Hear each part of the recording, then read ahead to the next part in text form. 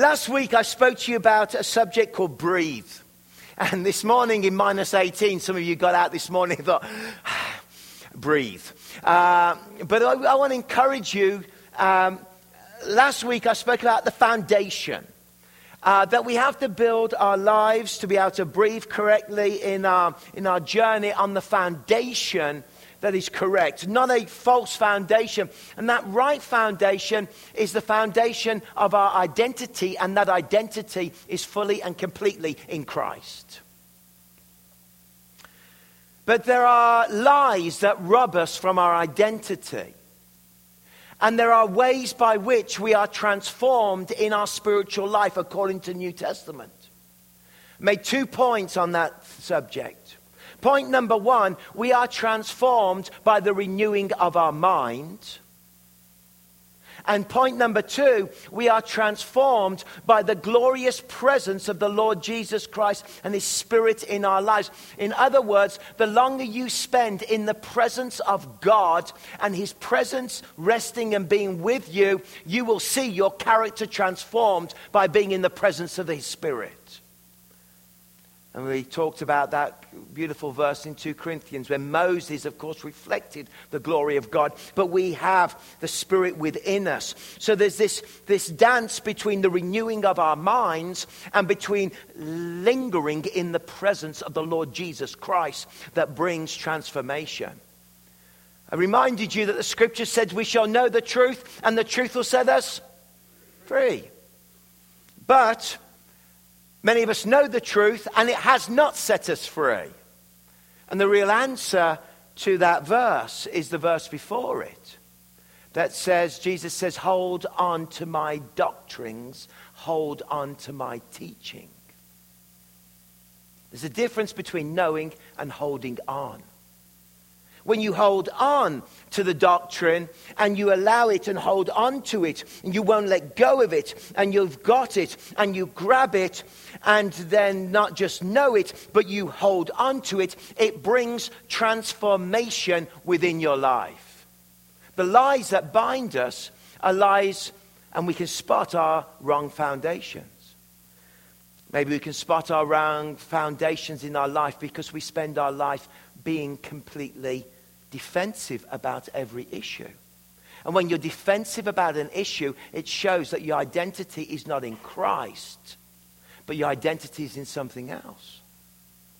When you become petty about things, petty about this, petty about that, petty about issues, you know that the pettiness is a manifestation that you are not having your identity rooted in Christ, but your identity is in other things. Or maybe you have a compulsive habit that drives you to do things that you're ashamed of, that keeps driving you and dragging you down. And the great lie of identity is that you have to be perfect to be accepted. The great lie of identity is that you've got to control your environment. The great lie is this whole area of you've got to perform and be perfect in your performance. But we don't. We cannot control.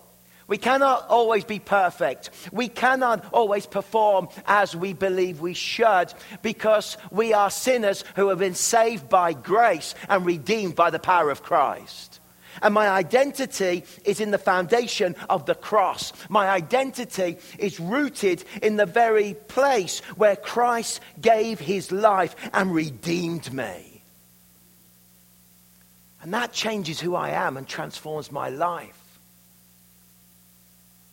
But there's a word also linked to this subject when we're talking about, I can breathe now, because I know that it's not my identity. See, our false identity fills us with guilt, fills us with shame. Our false identity tells us we're not worth anything. But our new and God identity tells us that we're saved, that we're redeemed, that the first Adam brought a curse, the second Adam brings the blessing, brings salvation, and moves in our lives. But I want to talk about a word that often we don't think about, and it's a word that is in this scripture, and John the Baptist was preaching. Don't you love John the Baptist? Wild hair, camel clothes, eating honey and locusts, and just going to it. He was like those great preachers and those who lived around Qumran and down by the Dead Sea, where these great would seek God, would every day, go into the waters of purification and so on. There was this great movement of getting right with God, of being living in repentance. And John the Baptist appeared as the forerunner of Christ, and he proclaimed, saying, "Repent, for the kingdom of heaven has come near." And I want to talk to you about a beautiful word that is in this, and that word is repent. Yet repent, because of the Middle Ages and because of the idea that repentance is somehow a dreadful thing or a humiliating, or because of the way that we framed repentance, or even the way that preachers have preached it. We've preached in a very condemning way over the generations occasionally. And we've preached in such a way, but repentance to me in my life has been the most beautiful gift of God. Repentance has enabled me to find freedom, to find hope, to find... You see, no real change in your life can happen without repentance taking place. No real change. You see, repentance is the way to find the kingdom. Repentance is the way to find freedom. Repentance is the way of going deeper with God. Repentance opens the door to a whole wonderful walk with God. And when I truly repent, I breathe, because I know that my God in heaven has heard my repentance and has forgiven me. I feel right. I feel peace. I feel God's presence. I feel his healing power coming through a repentant heart. Whereas the kind of Middle Age is this idea of penitent people walking on their hands and knees towards the great cathedrals, repenting for their sins as crowds jeered at them and threw things at them in that kind of European way of making you feel like a wretched person. If you feel wretched, we'll make you feel even more wretched. And we'll throw tomatoes at you, and you'll walk to the great cathedral or crawl there, and there you'll repent and make penance. And yet it was such a humiliating experience. God doesn't want to humiliate you, but he wants to redeem you. Even Jesus, when he came and preached in Galilee, he declared from the time on Jesus began to preach, "Repent, for the kingdom of heaven has come near." See, repentance is that freedom that we receive where our lives become aligned again. Our souls become aligned with God. That there's an alignment that takes place that changes our lives. I drive a car, which is good. And it's a Buick. And very nice. And 2002... my kids aren't so fond of it, but they think I should drive something a little bit more, appropriate to a Mennonite pastor. A horse and buggy. Or a Mercedes. They go, "Dad, you used to have a BMW in England. You haven't got one here. You've got a Buick." I like it. It's good. It's solid. And yet, when I sometimes have taken it on the forestry roads, it hasn't worked so well. But when I've taken it and then I'm driving it up and down the road, and for a while, when it got to about 80 kilometers, suddenly the car would start to shake. And when I got to over 120 on those roads that you're allowed to go that fast on, just outside the church here, the whole car would shake. Why? Because the alignment was out. Take it down to Theo's, get it sorted, I don't know, get the wheels balanced, and then it's fantastic. No shaking. I can go as fast as I want within the law of heaven. And racing down. You know, I know the angels leave you at 100 kilometers, but then the demons leave you at 150. So, but there's no more shaking. There's no more, because there's alignment. And repentance brings true alignment with the heart of God in our lives. And sometimes you wonder why your life is shaking, while it's in the wrong direction, why things are going wrong. You wonder why every time you start to go in a direction, there seems to be, you're being pulled to the left, or pulled this way or that way, or there's a shaking. It's often because your heart, your soul is not aligned with the heart of God. And the way that we become aligned with God is through taking repentance seriously. Backing away from what Jesus hates and going towards what Jesus loves. That's repentance. And in our society, it's all about tolerance. But the problem with tolerance, and we don't talk about repentance, is that weirdly, the opinion of somebody like Adolf Hitler could be exactly the same as Mother Teresa. But you see, the enemy of the soul is our pride. It's our pride that can often stop us from truly repenting. It's our pride. And in the battle for the soul, it is the pride that stops us from humbling ourselves before the living God. It's our pride. And our text for today, I'll just mention this. You are only as sick as the secrets you keep. And often we have hidden issues within our lives, and we know we have to be willing to shine the light of God within them. This is the message we have heard from him and declared to you. God is light. In him there is no darkness at all. If we claim to have fellowship with him and yet walk in the darkness, we lie and do not live out the truth. You see, what repentance does, repentance brings the light of God into the darkness of our hearts. And then the light comes, it drives the darkness away, and we become free.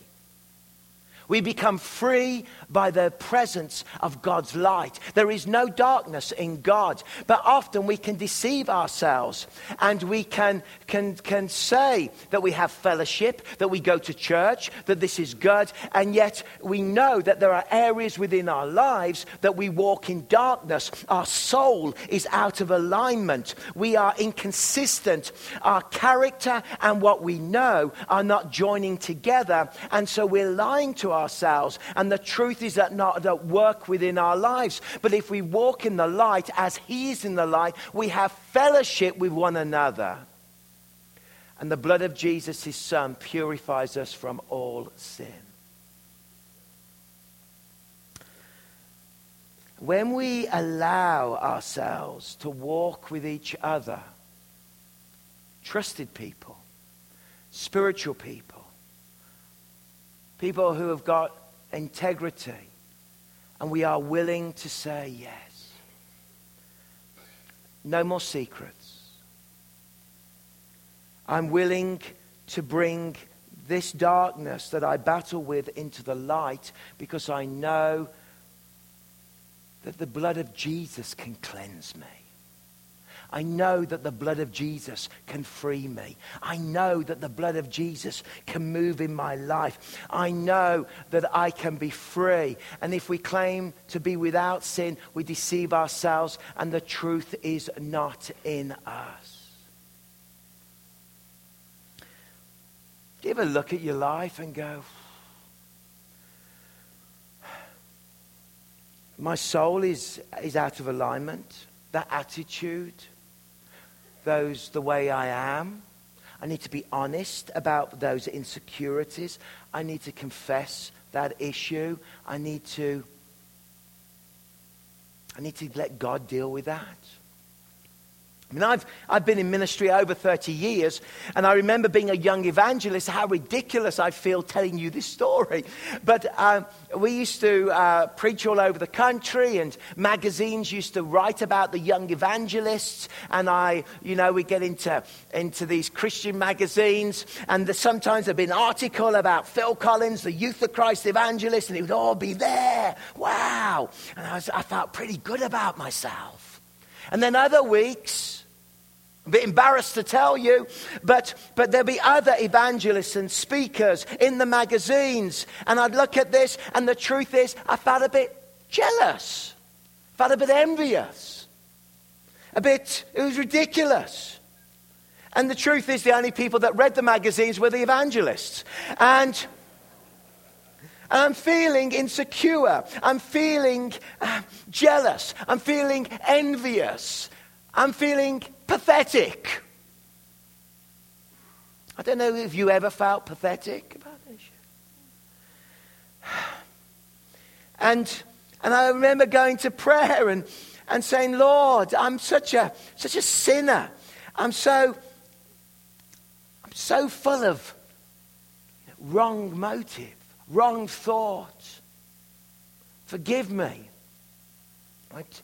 And some of us would talk about it. It was sort of a very competitive era.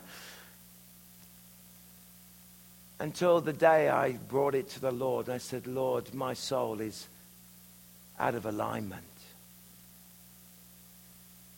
And I confessed it. I confessed it to a brother. I said, I live with this competitiveness deep within me. And I'm not rejoicing. I'm going, why aren't I in the magazine?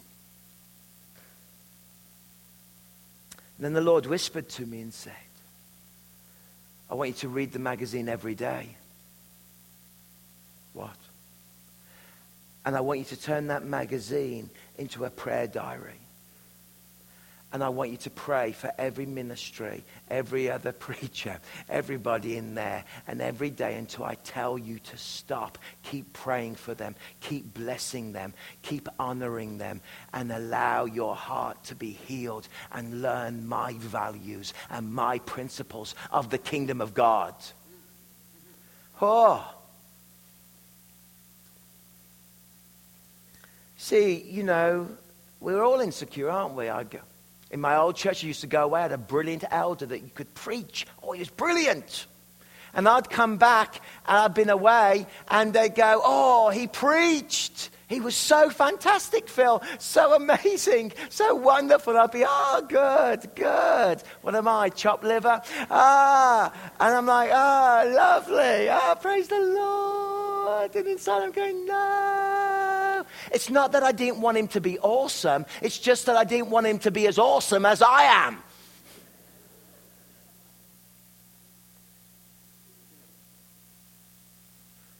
Petty. Pettiness. Juvenile. But isn't it true that each one of us battle with things in our hearts? And the only way those are truly broken is that they are truly broken through a heart of repentance. See, repentance shines light. Repentance brings healing. And it comes, as it says in 1 John, through the blood of Christ.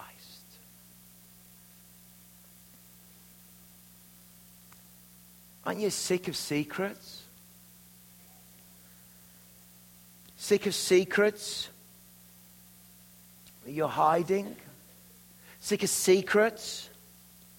The way we break the power of the secret is we break it through allowing the light of Christ to shine into our hearts. So many people are carrying secrets of shame. Now the Lord works with us. The Lord comes and he uses a process with us. The first thing the Lord always beautifully does when he wants to deal something within our lives, he comes and does something called conviction. He starts to convict you about the way that you are. Have you ever noticed that? Conviction is the moment when peace disappears from your soul, if you like, and you know that attitude, that approach, that response, those words that you spoke unkindly, those actions you did, that's conviction starting to work within you.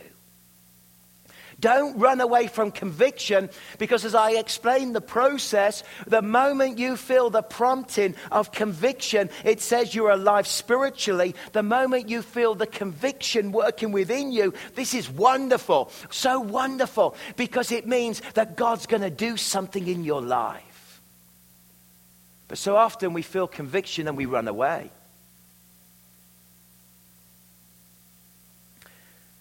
And then we understand that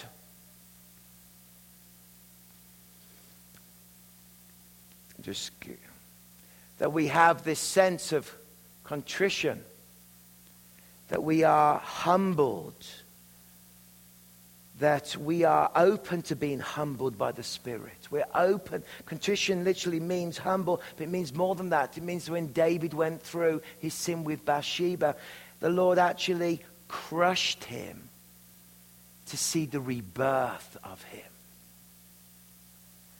And often we are afraid of being crushed. We're afraid of that conviction. We're afraid of that moment. But let me remind you that the Bible says, above all else, guard your heart, for everything you do flows out of it. You and I know this. And when the light of God is in us, and we're walking in fellowship with one another, and we're being honest and open, and we're willing to face our battles within our life, which of course none of us often really do, because we live under shame. But if we are willing, what it's all about is this. It's about that I want my heart, above all else, I want my heart to be guarded, and that everything you do flows out of this heart that God has given me. And I want a heart after Christ. I want a heart of goodness. This heart makes me love people. This heart helps me to release resentment. This heart brings goodness into my marriage. This heart helps me to lead my children. This heart, as a man of God, that I am willing that when the Lord convicts me, that I don't run away from the Lord, but I run to the Lord, because this is a sign that I am spiritually alive. Don't see conviction as a negative thing, see it as a beautiful thing. Because otherwise we know that there's the law of the harvest. Do not be deceived, God cannot be mocked. A man reaps what he sows.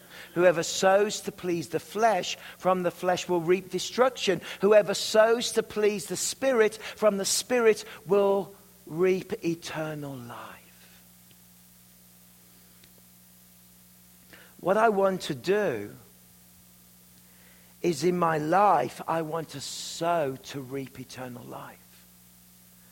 I want my character to reflect that. I want to sow fruitfulness. I want to sow life. I don't want to get caught in the habit.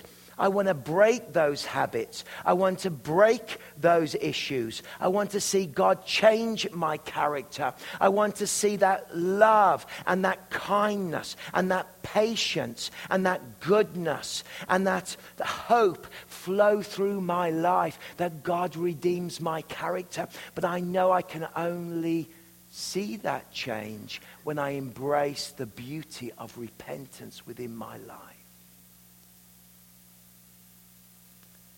And let it do its work. Otherwise, as Proverbs puts it, as a dog returns to its vomit, so a fool repeats their folly. Not a verse you often get quoted in church. I've got a dog, you know. My dog's a pain. I love her deeply. And we've got a rabbit. But the dogs are foolish, aren't they? The scripture teaches. It's eaten something, it's poisonous. It brings it up. And that which has just poisoned it, it goes back and does it again and eats it. I think you've got the picture, haven't you? And the Bible says that our sin, our folly is like that. Paul said, I do what I do not want to do. But what I want to do, I don't do. I keep coming back to the same mess. I keep making the same mistakes. I keep responding in the wrong way. I keep being full of anger. I keep being full of secrets. I keep living this lie, and these secrets are killing me. But secrets do not have to kill you. The freedom of Christ can deliver you, and the road of repentance and conviction, God can come and move and bring freedom and bring life. And that which you keep going back to can be broken in the power and through the cross of Jesus Christ. But it's a deep work. We've got to be willing. See, if I run away from conviction, and then I don't sow goodness into my life, and then I keep going back to the things that I keep doing, and yet I say I love Christ, then often, and we don't hear this very much, the heart of a father comes, and the father comes and disciplines us as his children.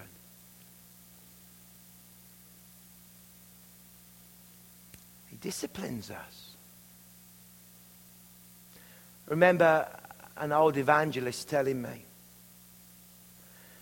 a story about his life. And when I grew up, he'd preach in stadiums. He'd preached all around. It was amazing. He was handsome, dynamic. He was the evangelist. And he was, 20 years above me. He got the contract to move to America with a TV show and to do the American, to break America. It's not just the Beatles that want to break America. Apparently, the odd evangelist does. Pride and arrogance gripped his heart.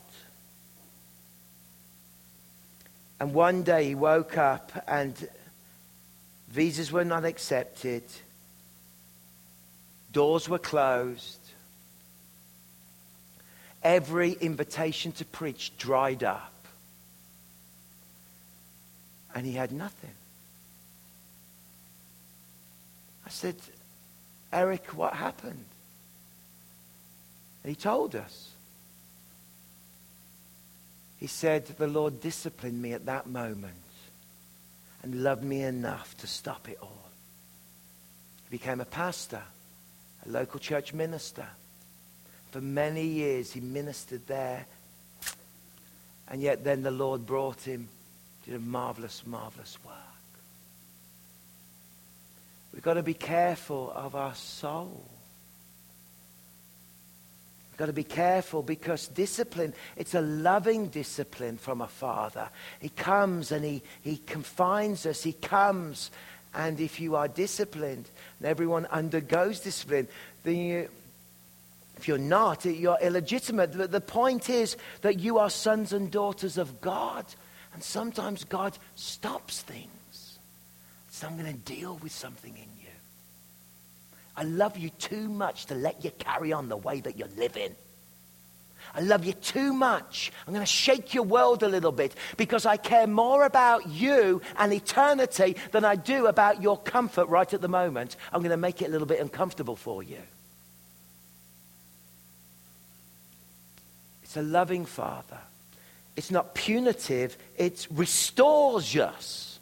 And anything that the Lord does in our lives comes and restores us and builds us up. My heart can become like a field, it can become hard. But when the Lord comes with his love, he comes like a plow and he pushes through my hardness and he sows seeds of fruitfulness back into my life.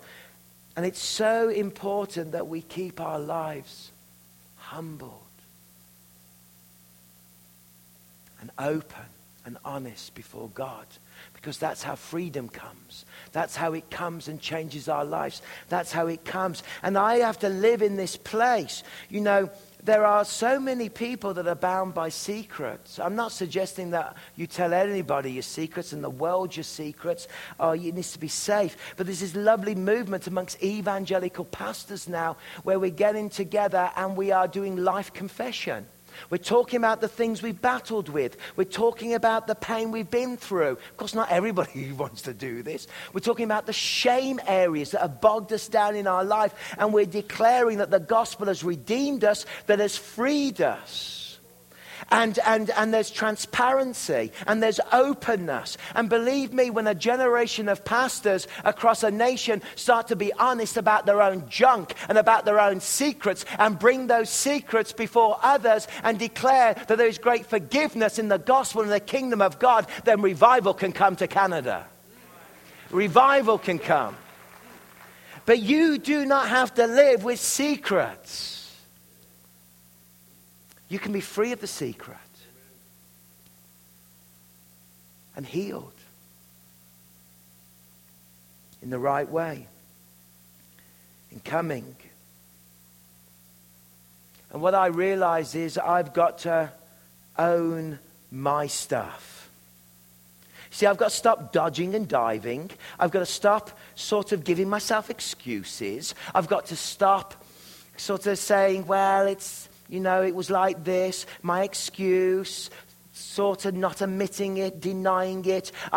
Because when we live like that, God can't heal us, God can't free us. But when we're absolutely transparent with the King of Kings and the Lord of the Lords, the Lord comes, he frees us and he brings hope. He heals our broken hearts and we say, I own this, Lord. Help me to come and be free. And the power of repentance steps in and suddenly you've got a generation of Christians that are not condemned, but we know that through the gift of repentance, we are redeemed by the blood of the Lamb. We are set free and we are God's children.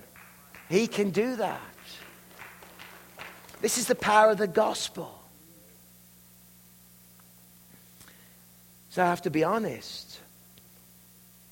I have to say, no more secrets to the grave that are holding me back spiritually. I've got to say, godly sorrow brings repentance that leads to salvation and leaves no regret, but worldly sorrow brings death. What's the difference between godly sorrow and worldly sorrow?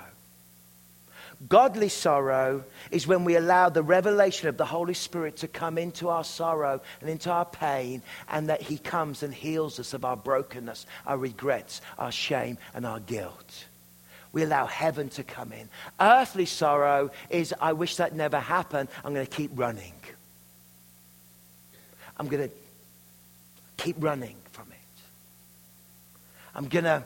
I regret it, but I'm not willing to let heaven come into that. Heaven to move and heaven to work and heaven.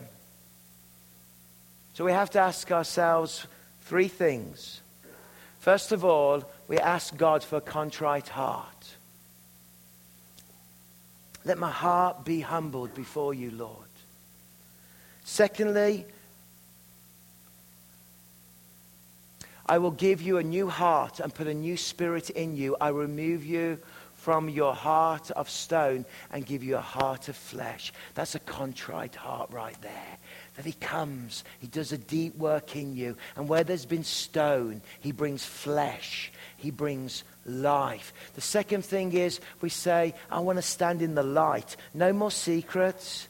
No more dodging and diving before the God. I am here with all my weaknesses, with all my failings, with all my battles. God loves me immensely. He loved me before I was a Christian. He loves me the same now. His goodness is for me. God absolutely loves me. And therefore, hey, I'm going to stand in the light. I'm not going to let darkness rule me.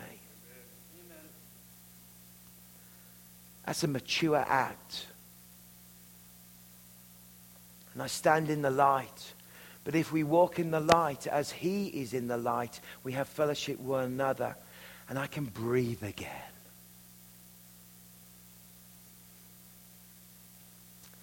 And in every way, we have to own your part. There's that area. You may have been betrayed. And that 90% is that somebody else. But that 10% is your part. Just own your part. Be honest about that. I failed in this way. Be transparent. Allow the Lord to move. I find that in our evangelical world of the last 40 years, we've dumbed down salvation to perhaps a sinner's prayer and raising your hand, and not to the deep work of God. Now, I believe in the sinner's prayer. You know that. I got saved through the sinner's prayer. I am a classic sinner. Conviction, come forward, hit with the power of God, repent, led to the Lord by a Plymouth elder, walk out and start evangelizing. It worked. And I'm here 40 years later. I don't know how old I am. Well, how old am I these? I'm 43, yes. Joe, thank you. But we have to own. Have to go deeper. Say, Lord, come. And finally, I want to say what a beautiful thing happens. That when you bring your issues from darkness into light, God will give you freedom as you get a revelation from the Spirit. He'll free you. The church has struggled over that verse in John chapter 20. It talks about Jesus appeared to them after the resurrection and the cross, and he breathed on them. Receive the Holy Spirit. Now go, be forgiven, and forgive other people's sins. So the Catholics have always had a view on this, and the Protestants have always sort of avoided this verse. But the truth is, forgiveness and its power flows out of the breath of God coming through our lives. So when we have the Spirit at work in our forgiveness process, we get a revelation of all that Christ has done on the cross for us. We go, wow. He whispers how much you're loved.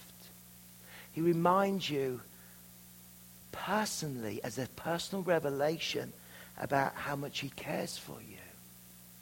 And that secret, that habit, that issue, that thought pattern is broken through repentance and forgiveness and the breath of Jesus coming and bringing freedom for you.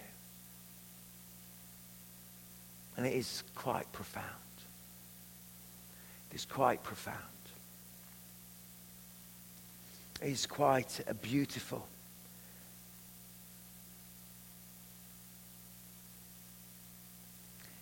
I finish this. I tell this story, so some of you have heard it before, but it gives you an example. I was 19 years old. I was traveling and preaching. I had a girlfriend. It was in the days when there were no cell phones, but I suffered with a deep issue of jealousy. A conflicting jealousy within me. I was in a Christian singing band. I wasn't singing, I was speaking and doing drama and street work, and we were traveling around. We did 40 missions in a year. And yet I'd be like, I'd phone up my girlfriend and I'd be like, hello, hi, how you doing? Good. And to be putting the money into the phone. Do you remember those days? I bet half of you won't know how to use a payphone now. Because I tried the other day and I couldn't. How are you? Good. What you been doing? And I'm chatting. I'm like, oh, yes. And who have you been out with? And oh, right. And with Peter, have you? Oh, right. Oh, yes. And how was that? Oh, yes. And how long did you hang out with him? The pips. Remember the pips? Put the money back in. I had no money. That was the end of the conversation. Inside, I was a great preacher. But inside, I was jealousy. Jealousy was killing me. I kept going back to it like a dog. Kept responding in that way. Kept responding like that. And I was in the back of the Toyota van, driving through the night. And I said to the Lord, why am I full of this jealousy? Why am I like this? I keep. And the Lord reminded me. Weirdly, it was when I was 12. I believed a lie. And my mum had an affair. And I found out about it. And the lie I believed was that if the person closest to me can have an affair, who I love the most, then the truth is you can trust no woman. And the fruit of that lie was jealousy. That wrecked my soul. And the Lord showed me that in a spirit revelation. Wow. And I said, Lord,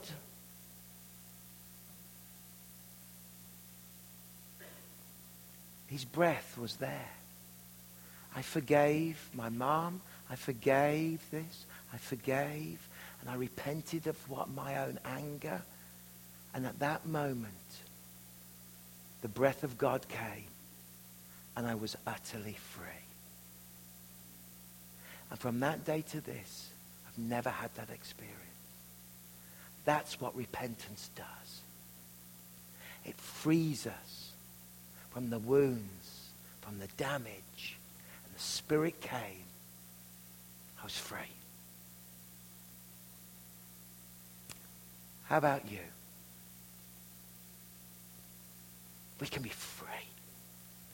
And that is, we have to be willing to own our part. And I encourage you to go on the deep spiritual journey of being honest with God, bringing and looking for his breath and for his freedom. Your marriage will be better. Your parenting will be better. Your life will be better. Your soul will be refreshed because you're living not in darkness, but in light. Let's stand together.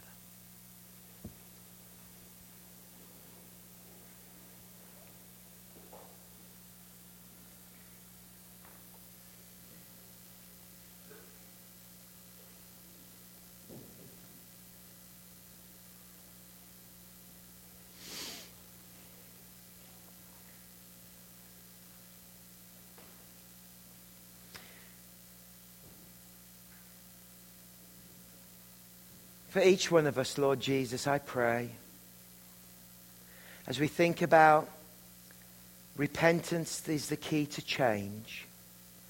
Repentance is the key to the kingdom. Repentance is the key to breaking secrets. I pray, Lord, that you will help us to live a very deep spiritual life as we're willing to walk in humility and a contrite heart before God. And allow the healing presence of Jesus to come. Even in the final moments of this service, Lord, we ask that you do lots of lovely miracles here. And that people that have come in feeling shame will feel freedom. People who've come in here feeling lost will feel found and loved. And that, Lord, you will redeem us and continue that journey so we can breathe again. Because we have walked the honest journey of who we are before you, Lord. Thank you, Lord.